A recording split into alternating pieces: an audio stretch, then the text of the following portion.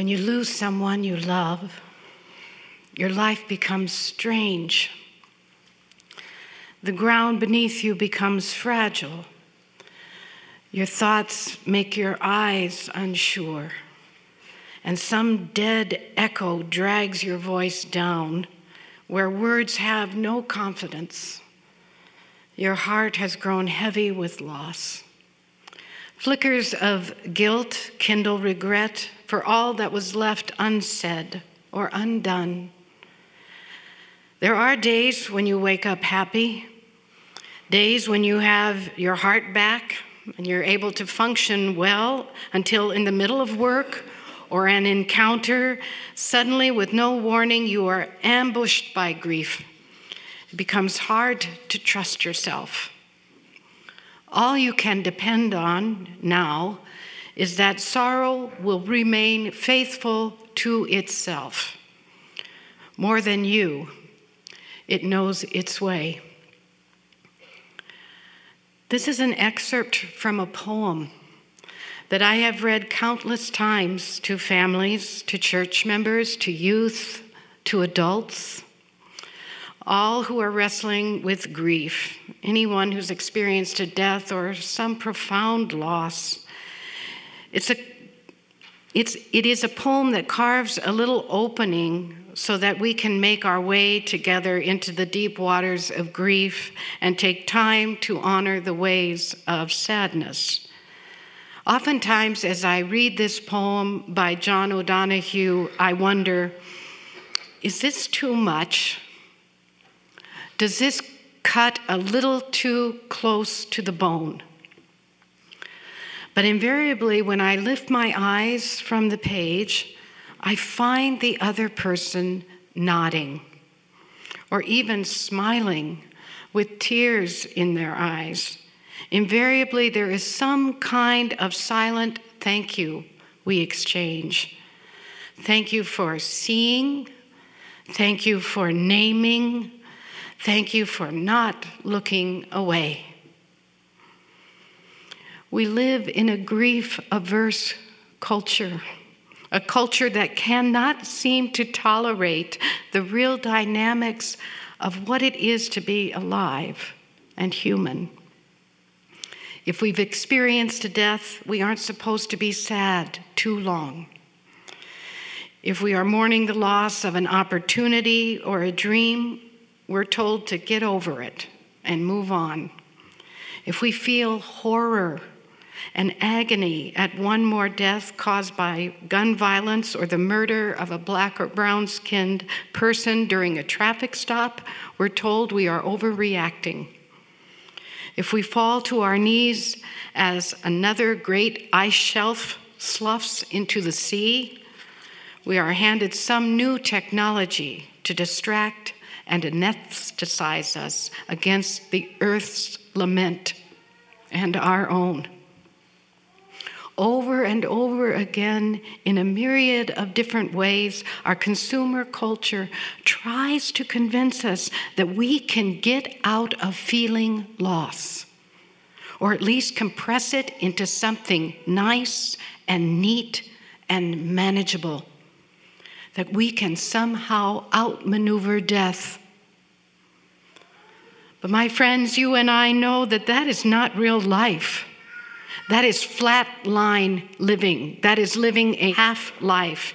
And as a person of faith, it is something I wholeheartedly reject and challenge. For some of us, grief and sadness is something we want to avoid altogether. We just don't want to go there. For some in this room, grief is a constant companion because to be black or brown-skinned in this country means your humanity is under constant attack, and mourning comes in all shapes and sizes, manner, and form.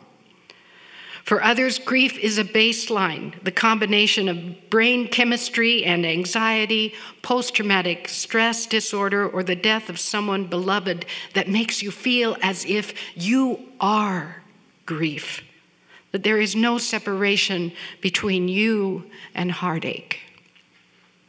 Maybe it's a combination of all or some of the above or more. Let's be honest.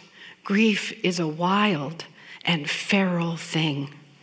On the one hand, some of us need to get closer to that wildness, and others desperately need respite, a space to breathe.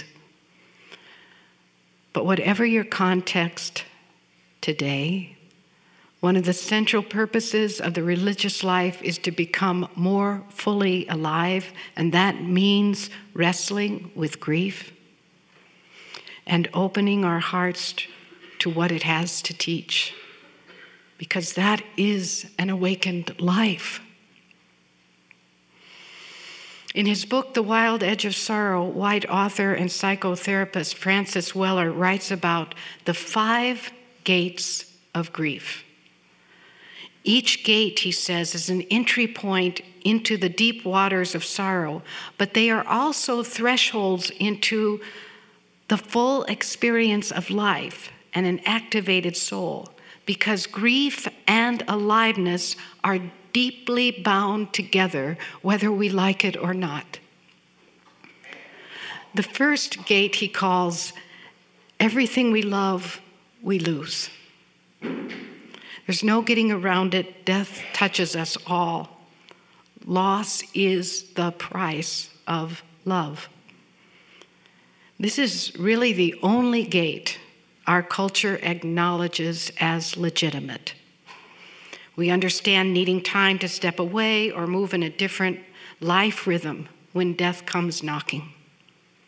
But there are 4 other gates of grief, Weller points to, that are important to befriend and would enliven our lives if only we would be willing to cross those thresholds.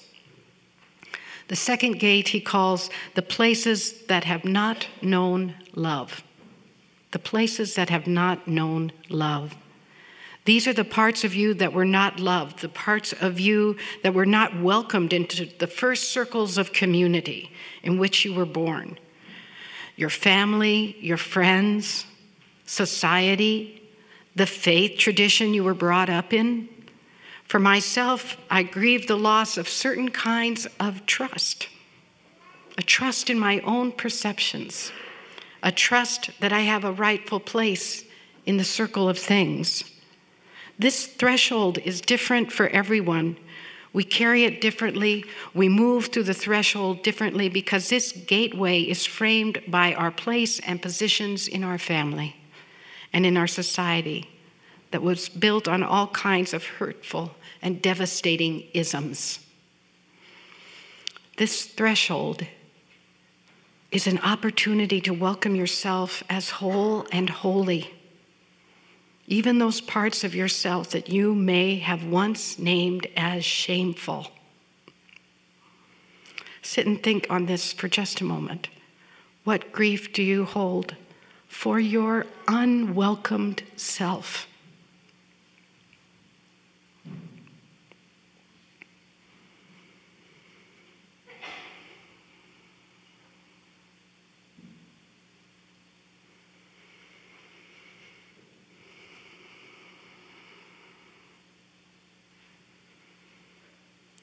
The third gate Weller calls the sorrows of the world. The cycle of life is played out everywhere around us, and death is part and parcel of that dance. We see a deer crumpled along the side of the road, and we gasp. We are connected to that death, even though we are told in so many ways that we are not a part of nature, that the world is spiritless. We are realizing more and more the wisdom of the ancients and the indigenous peoples. We are understanding that humanity is part of the anima mundi, or world soul. We are nature. We are the natural world. Its sorrows are our sorrows. The changing forests, the algae-strangled lakes, the oceans littered with islands of plastic. This is a grief that is real and offers us a chance to live a more connected and truthful life. Sit with this for a moment. What is a world sorrow? you are holding right now.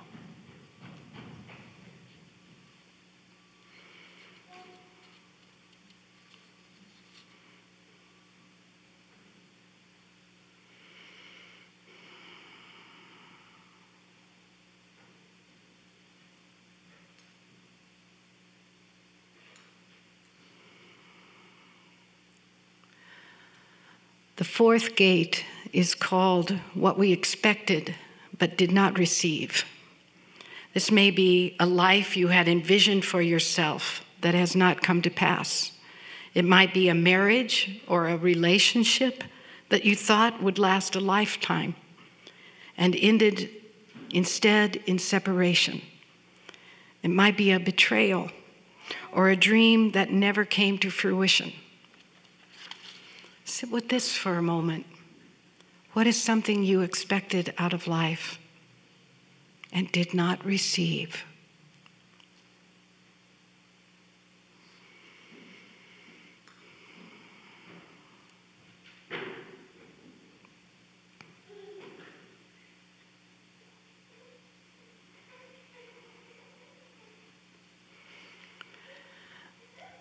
The last gate Weller calls ancestral grief. It is the sorrows passed to us by our people, whoever they are, whether we can name them or not. The sorrows of living and losing passed through the centuries. Oppression and poverty, leaving a place by choice or being forced off the land, bearing up when so much was bearing down, losing languages, losing healing traditions, losing ways of making food, losing cohesive community. Lately, I've been feeling the grief of my ancestors who traded authentic culture for whiteness and privilege.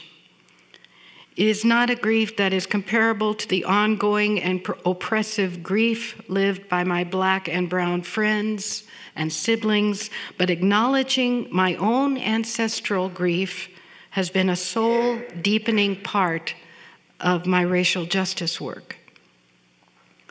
Like the sorrows of the world, we carry the tears of our ancestors. Sit with this for a moment. What are the sorrows of your people?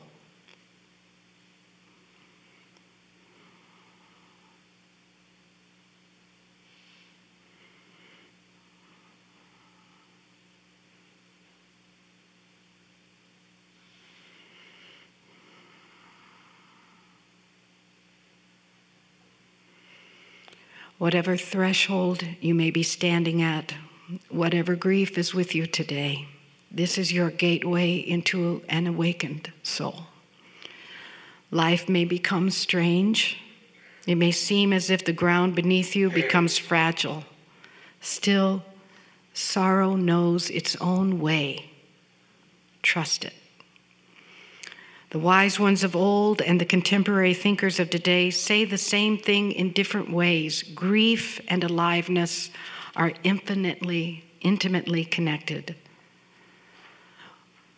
When I think of this service that is becoming a tradition of First Universalist Church, this Remembrance Sunday of naming and holding grief as a community, I am heartened for our sakes and the sake of the world. We are creating and participating in a countercultural act that invites us into the work of the soul, and it is work in which the world is in desperate need. Grief is not to be undertaken as a solitary enterprise. Certainly there are times and places to retreat into our own solitude, but grief and all its gateways must be held in the arms of the community. Today, as you hold your own sorrows, turn to trustworthy companions. Turn to your friends. Turn to your community. Turn to this community of faith. Turn to our pastoral visitors who wear red ribbons and are trained in the work of spiritual accompaniment. Turn to a minister. This is the way to open-hearted living and our fullest aliveness. And it can be done together.